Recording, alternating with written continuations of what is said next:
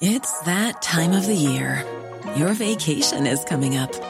You can already hear the beach waves, feel the warm breeze, relax, and think about work.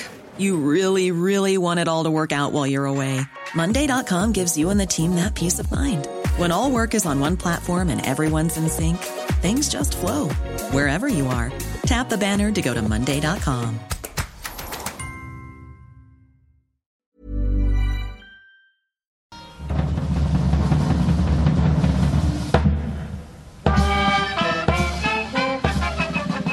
Last month, India celebrated 75 years as an independent country. To great pomp and ceremony, Prime Minister Narendra Modi inspected the guard. The Prime Minister will now make his way through the beautifully decorated Lahori Gate to reach the ramparts of Red Fort for the flag unfurling. And unfurled the national flag of India, to the tune of the national anthem and a 21-gun salute.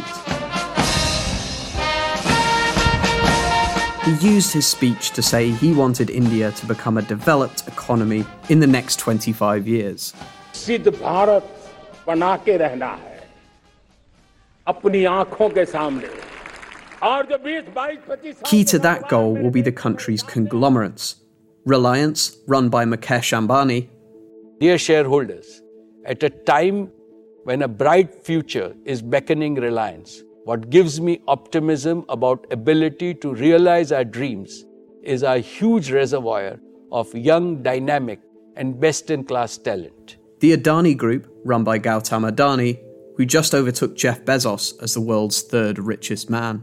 I can confidently state that we are on the cusp of one of the most extraordinary periods of growth that any democratic nation has ever known. And then Tata Sons. Largest steel works in the whole of the British Empire is the great Tata plant at Jamshedpur, which has been around since long before India's independence. Most of the subcontinent's major industries are Indian-owned, among them the fabulous Tata Enterprises. During the last half-century, members of this enlightened family pioneered in the development of one business after another, until they had built up the largest aggregation of industries in India. But for many years, India's prosperity hasn't lived up to its potential. Can big domestic bets by these corporate giants change the country's economy? You're listening to Money Talks from The Economist, our weekly podcast about the markets, the economy, and the world of business. I'm Mike Bird. I'm Soumaya Keynes. I'm Alice Forward. And in this week's episode, betting big on India again. First, we'll speak to the boss of Tata Sons to find out why he stopped looking abroad for growth. Currently, if you ask me, most of our capital is going in India. Then, we'll head to Western India to find out more about the country's surprisingly robust green energy transition. We've seen a massive ramp up of renewables in wind and in particular of solar. More new solar has been added in about the last 15 years than we've seen in Australia, Britain, and Netherlands combined. And we'll ask, will this finally be the year that India's promise turns into reality? You might not get the results that you got in Japan in the 50s or in China maybe in the 1990s, early 2000s, but you're seeing very, very powerful growth.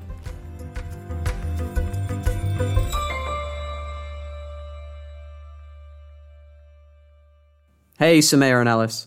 Hey, Mike. Greetings from a nation in mourning. Yeah, it's been a pretty crazy week. It's been amazing, I think, for me as well, to see the sort of global reach of the British monarchy. I don't speak Bahasa, but I'm in Jakarta at the moment. And apparently there's no direct translation of Westminster Hall, which was a pretty good way of working out what was being discussed on the radio while I was in the taxi here. Yes, perhaps less surprisingly, the reach of the monarchy also extends to Cheshire in northern England, which is where I was this weekend when I heard the news. I was helping my friend set up for her wedding. But as soon as we heard that the Queen had died, her dad popped open a bottle of champagne so we could toast her reign and said, "The Queen is dead, long live the King." Well, there is still some way to go until the funeral on September 19th, so plenty of time for you both to pay even more respects.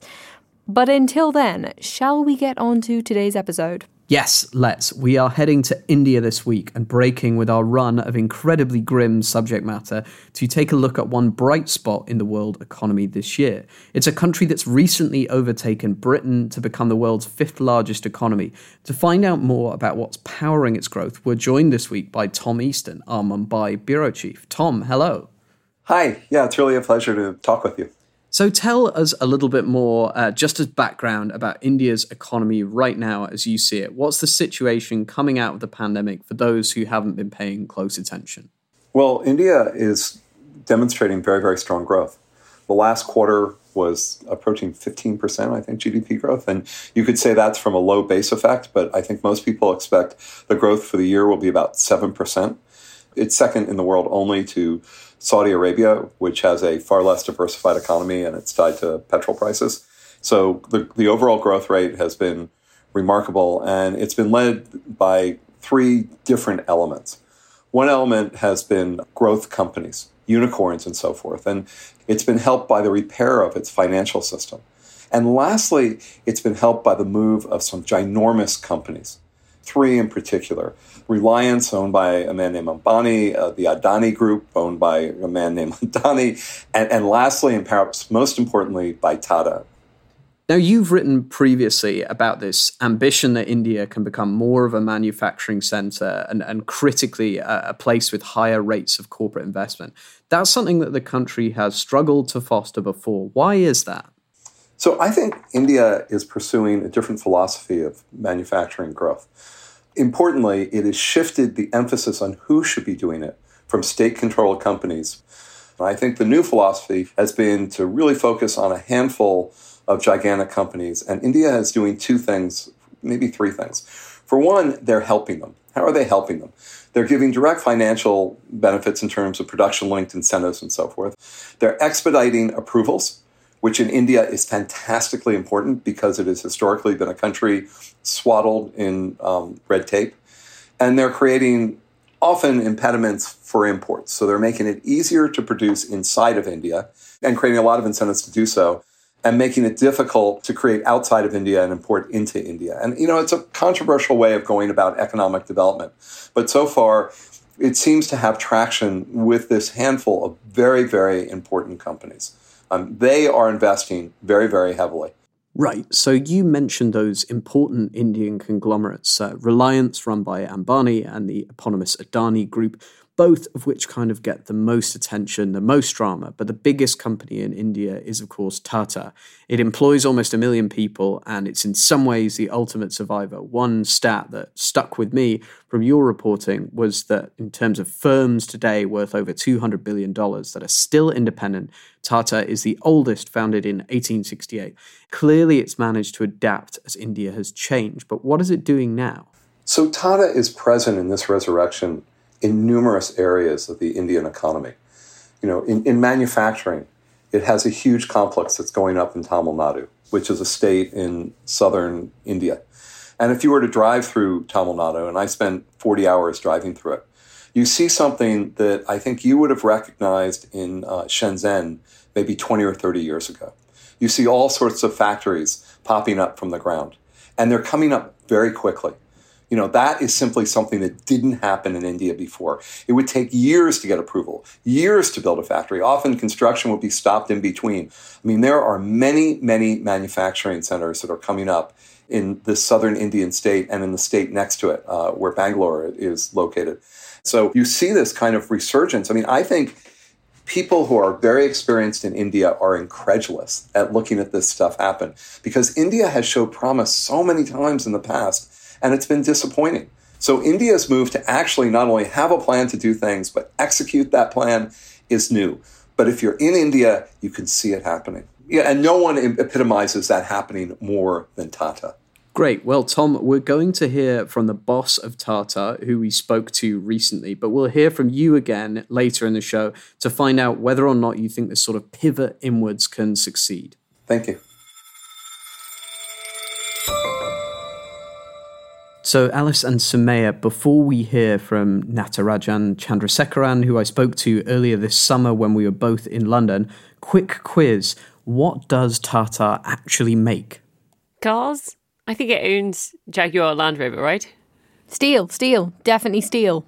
These are both correct answers, but unfortunately, Mark's off for only getting about a tenth of what Tata actually does. It's also in hospitality and chemicals and IT services and tea and coffee, and Jaguar Land Rover is just one of the many automobile companies under the umbrella. Oh, and it recently bought Air India, which was the dubious winner of the World's Worst Airline Award for several years running. So just a few businesses then, eh? Yeah, it's quite a lot to keep track of, which is why I was so interested in chatting with Mr. Chandrasekaran, who's widely known as Chandra. And just a bit of background, he was formerly head of Tata Consultancy Services, and its share price rose about tenfold while he was in charge. Okay, well, I feel well briefed.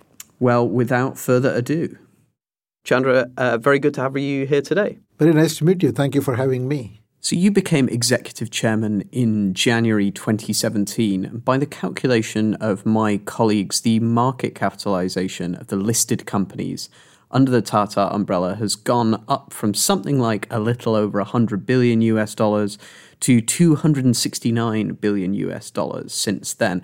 And the immediate debt of the companies that make up Tata has dropped quite a bit as well. And what were the sort of challenges for Tata at the time you came in 2017, and how would you frame where the company is now? When I look back, I think we had challenges in terms of the balance sheet of many of these companies because we were highly leveraged at that point in time, and some of these companies were not profitable. And we had to address the balance sheet issues of many of these companies, whether it is Tata Steel, Tata Motors, Tata Teleservices, Tata Power. And we need to also make a transition in all these companies towards the future. For example, in automobile, we had to resolve the issues related to the passenger car business in India, which was hugely loss-making and the market share was going down. So we had to do a turnaround and also at the same time make a bet on electric vehicles. In Tata Power, portfolio of about 4 gigawatts was hugely loss-making. So we had to address that and also at the same time transition to renewable power. In Tata Steel, we had a huge challenge in our European assets. So we decided to focus significantly in Tata Steel in India to increase capacity because there was a lot of potential in the Indian market. So we had to make those kind of bets. And we also had to consolidate similar businesses across the group. So there were 4 different defense companies. We put them together and created a single defense company. So we basically simplified the group in terms of the core areas in which each company operated. You started your second 5-year term as chairman earlier this year. If the first 5 years we categorize that roughly as the sort of the turnaround, solving a lot of the issues with these businesses, what are the sort of main things that you're interested in doing with the second 5 years? I think if you look at the overall effort that we are driving in the group, it can be categorized in 3 planks. The first one is strengthen the core. Second one is transform the core across digital transformation, sustainability transition, supply chain resilience, and health, wellness, and safety focus. And the third plank is create businesses for the future. I would say the strengthening the core part of it is by and large achieved. While each of these companies have a high aspiration in terms of growth, for example, Tata Motors has a huge plan to grow in the electric vehicle segment. Tata Power has a huge growth plan, and by 2030, more than 70% will be renewable energy. So like that, each of these companies have got a huge aspiration, but all that cash flow to support this growth will come from the companies. The future businesses that we are betting on is we have launched a digital app called Tata Neu, which is our super app, which connects all the Tata consumer-facing products for the consumer. The second business we are creating is the 4G and 5G technology stack. The third, we have gotten into electronics manufacturing because we believe the whole supply chain resilience focus globally necessitates an alternative supply chain. We believe India can be the base, so we are doing that in electronics manufacturing. We are doing it in telecom. We are doing it in batteries, so we'll be launching a battery plant. And the fifth area we're focused on is the consolidation of the airlines. So let's talk a little bit about that. And I think on the supply chain stuff, that's a really interesting area. And one of the reasons, certainly I find it interesting, is that when you look at India's sort of general economic development story, it's been very different to what you might think as the standard sort of East Asian model, which has been very goods export focused. India's had a very different development story. It's been much more services focused, less manufacturing and export focused. Your sort of move in there into these areas, it would imply something quite interesting and different about where you expect sort of economic opportunities for India to come from in the coming decades. Is that right? I think that's very fair. But if you look at the Indian market, I firmly believe this is going to be India's decade. While this is something that has been said before, I think the signs, at least I see within our group, the demand both for consumption as well as for infrastructure-led growth is pretty significant. We are seeing this demand not only in Tier 1 cities. We are seeing significant amount of demand in Tier 2, Tier 3, Tier 4.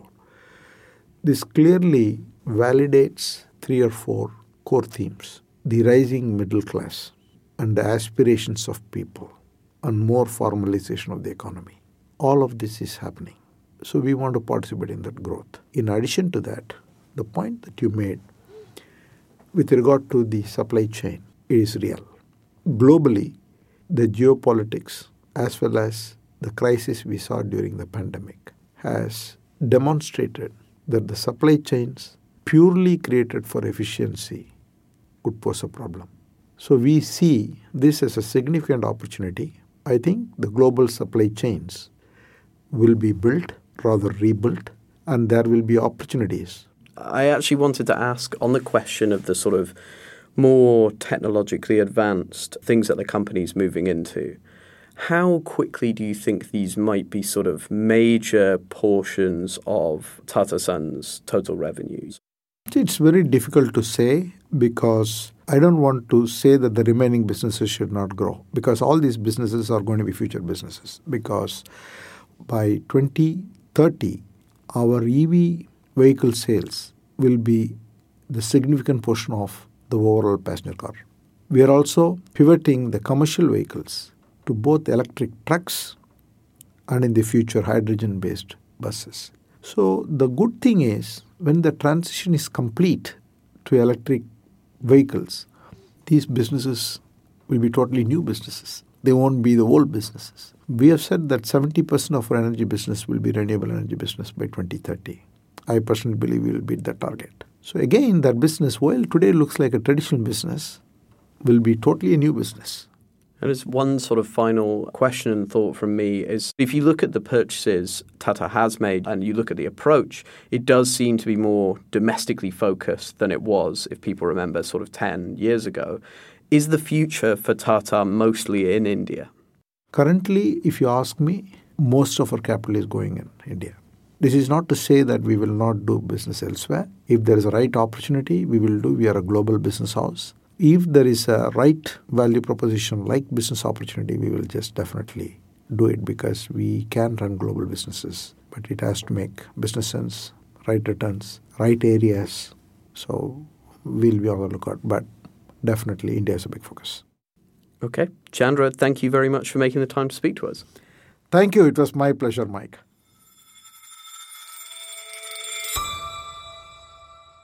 Now, after the break, we are going to go into a bit more depth about one area of potential growth that Chandra highlighted there, renewables. But before that... It is our favourite time of the show, where we are going to ask you to subscribe to The Economist. You can read our comprehensive coverage of Queen Elizabeth's death and what the era of King Charles III could mean for Britain. Listeners can get a great introductory offer at economist.com/podcast offer. If you are already a subscriber, thank you very much. You should consider signing up to our newsletters. You can sign up to both Money Talks and The Bottom Line at economist.com/newsletters. Both of those links are in the notes to this episode.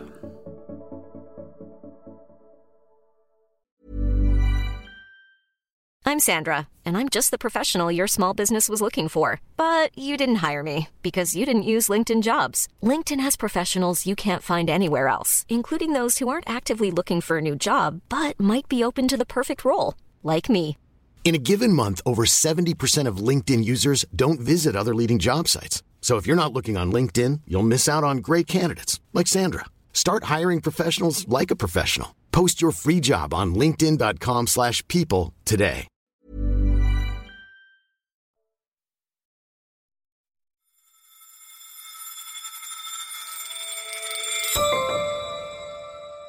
Chandra said earlier that 70% of Tata's energy business could be from renewables by 2030, which would be a huge shift. Helping us put some of this in context is Vijay Vaidheeswaran, The Economist Global Energy and Climate Innovation Editor. Vijay, welcome back to the show. Great to be with you.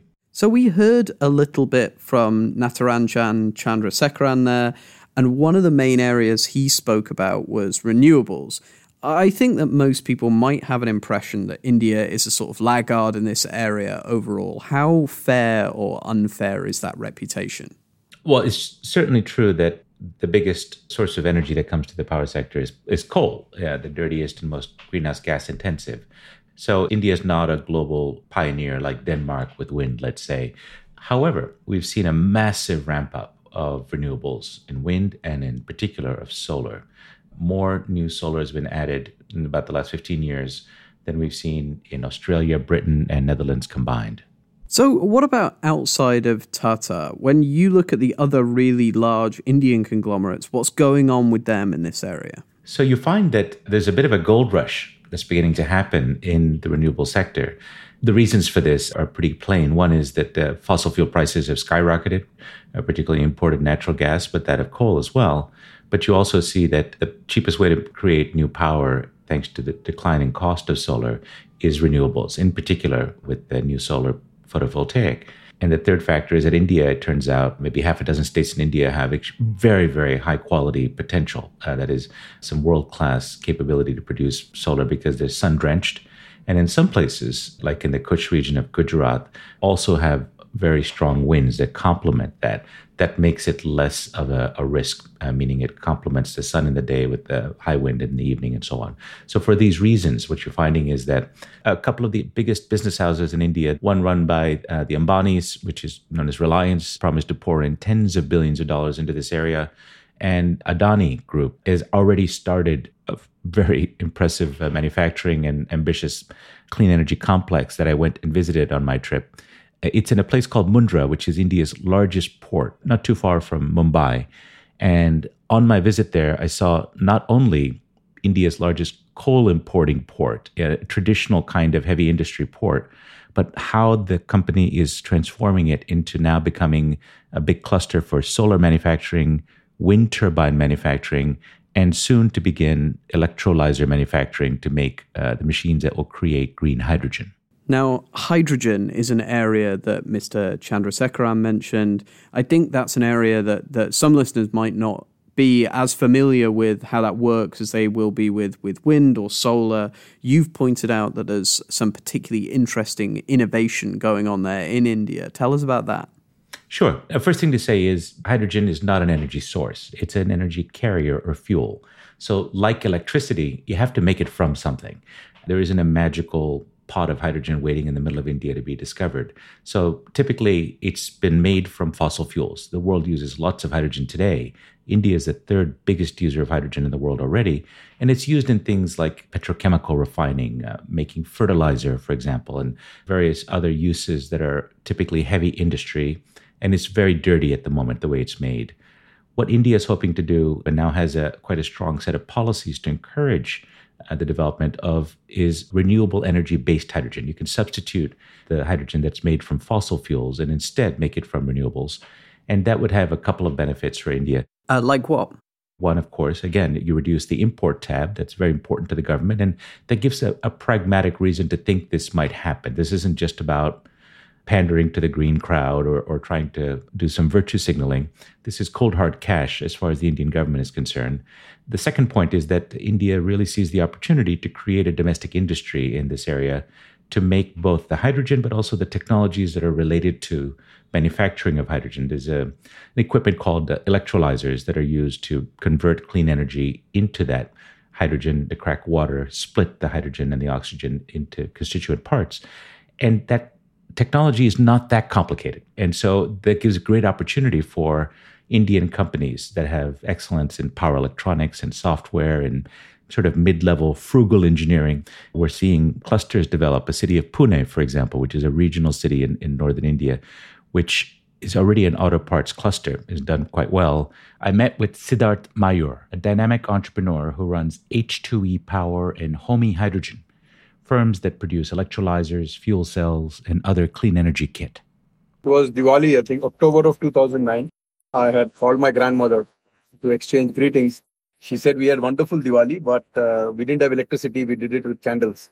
So that actually changed the course of my life. I was never into electricity or electrical or hydrogen or fuels. But that night I could not sleep. I didn't even eat food for Diwali. And I said, 25 miles away, our family is living in abject energy poverty. So thought of doing something. And since then we've developed fuel cells. We've commercialized them. We've developed electrolyzers. And by next year, we'll be able to deliver completely Indian-made electrolyzers. Everything has to be made here. I think by end of next year, at least 98% of the components will be made in about 200 or 300 kilometer periphery from where we are sitting. And that in real sense will localize the product, will make it very inexpensive, and most importantly, make this a sustainable state. I'm not against any other country or I'm not against imports, but then if you're dependent on something, and if something like a COVID strikes, what do? So how does this push for sort of green technology and renewables play into India's broader growth trajectory? This decade, India could become the fastest growing big economy in the world, which would require a huge amount of additional energy. If that additional energy comes from fossil fuels, it will be an air pollution tragedy for the Indians and a climate change nightmare for the world.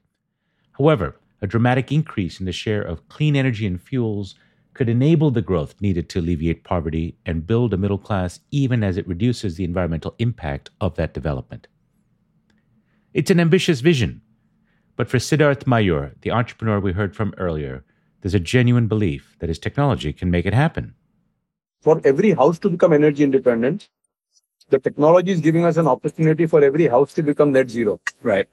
And if we start from a village, there are 550,000 villages in the country. Every village becomes net zero, energy independent. Every farmer becomes energy independent. Every farm gets converted into a factory. Imagine 118 million farmers in this country who own land less than 2 hectares. Right.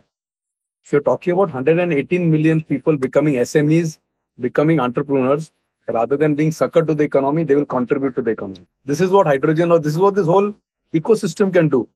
Now, Mahatma Gandhi would probably approve of that vision, but you don't need to believe that small is beautiful if you want to clean up India's dirty energy economy. Wonderful. Vijay, thank you very much for making the time to talk to us. It's been great to be with you.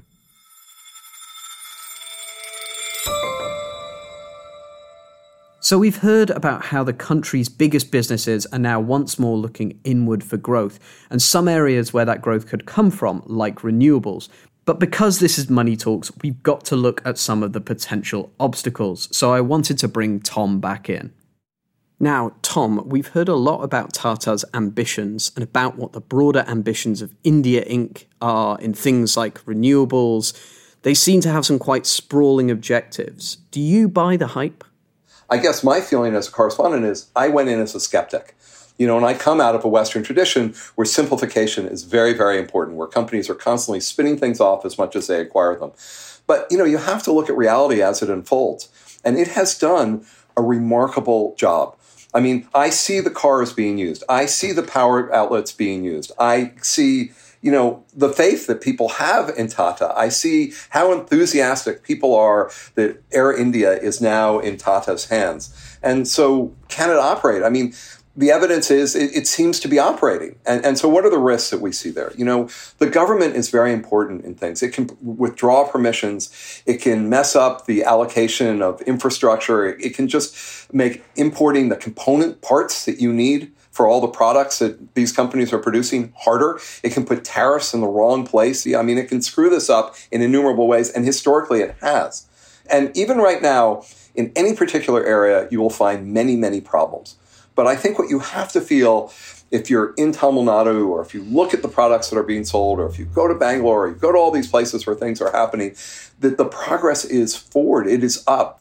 Yeah, absolutely. And I think on the subject of journalistic positivity, this will be the sort of first positive episode of Money Talks we've probably done in about 3 months. It's all been sort of relentlessly grim for a long time. So it's a nice step change. What I want to know as the sort of final question, Tom, and it's a crucial one, is all of this sounds super optimistic. And the big question I'm left with is, you've seen a rapid rate of growth in the Indian economy recently. Is this the sort of trend where you might actually see a sort of sustained higher rate of growth for the Indian economy going forward than the one that we're used to?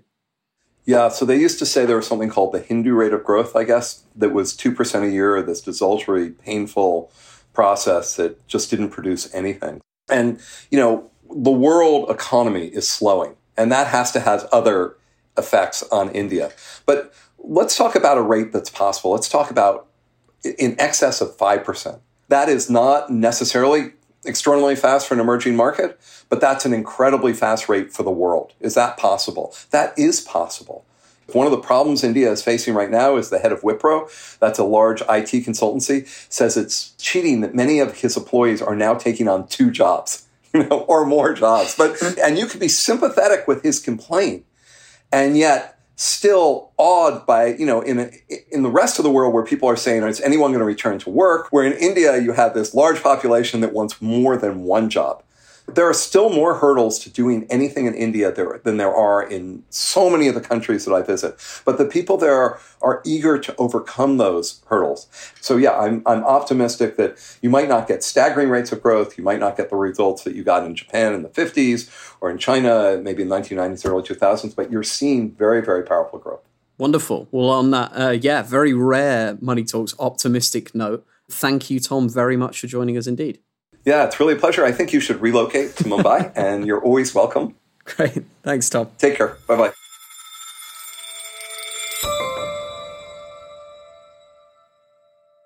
So, Alice Somaiya, what do you reckon? Is this India's moment?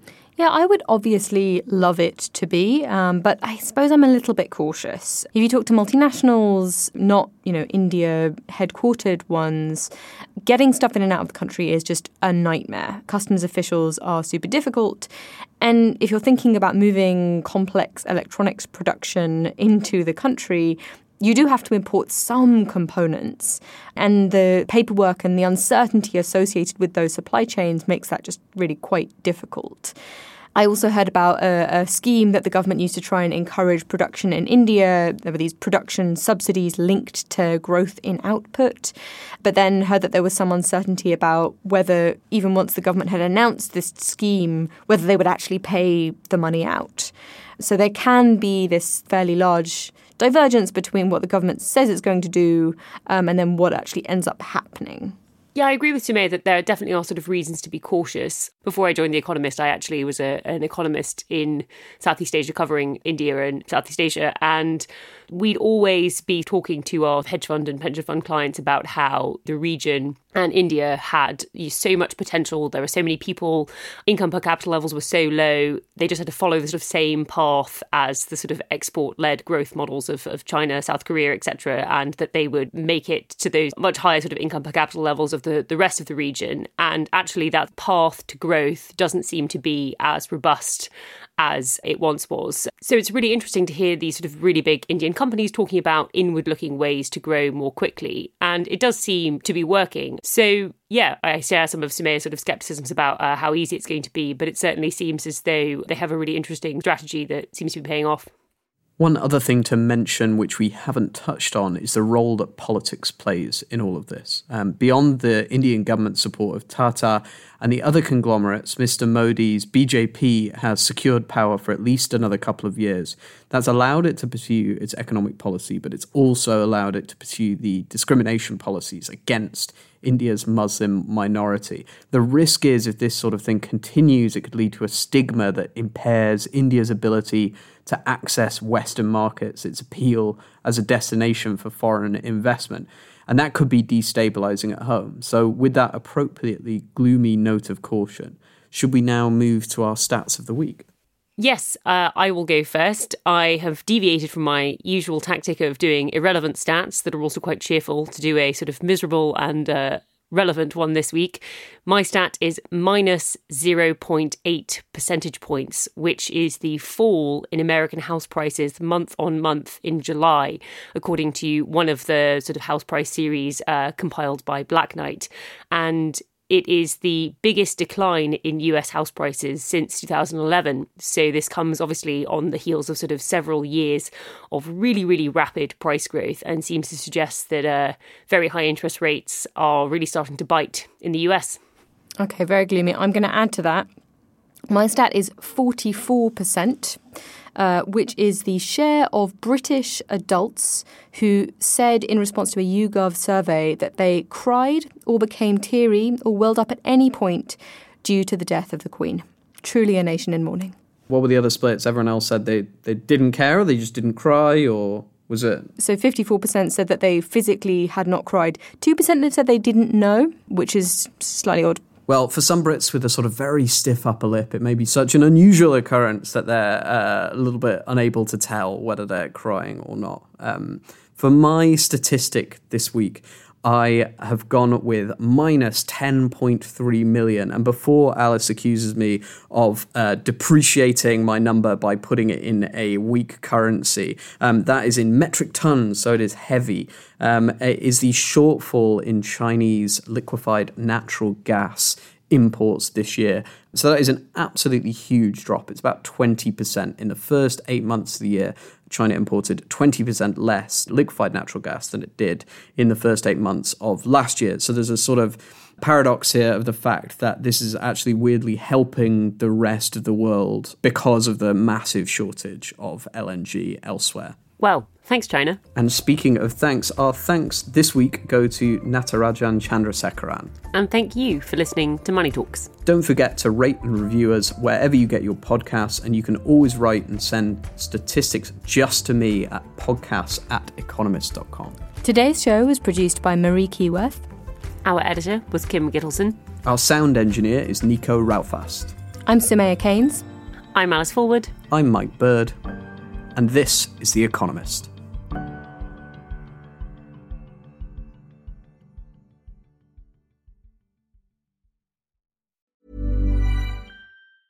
Small details are big surfaces. Tight corners are odd shapes.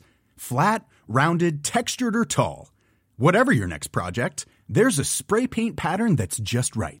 Because Rust-Oleum's new Custom Spray 5-in-1 gives you control with 5 different spray patterns. So you can tackle nooks, crannies, edges, and curves without worrying about drips, runs, uneven coverage, or anything else. Custom Spray 5-in-1. Only from Rust-Oleum.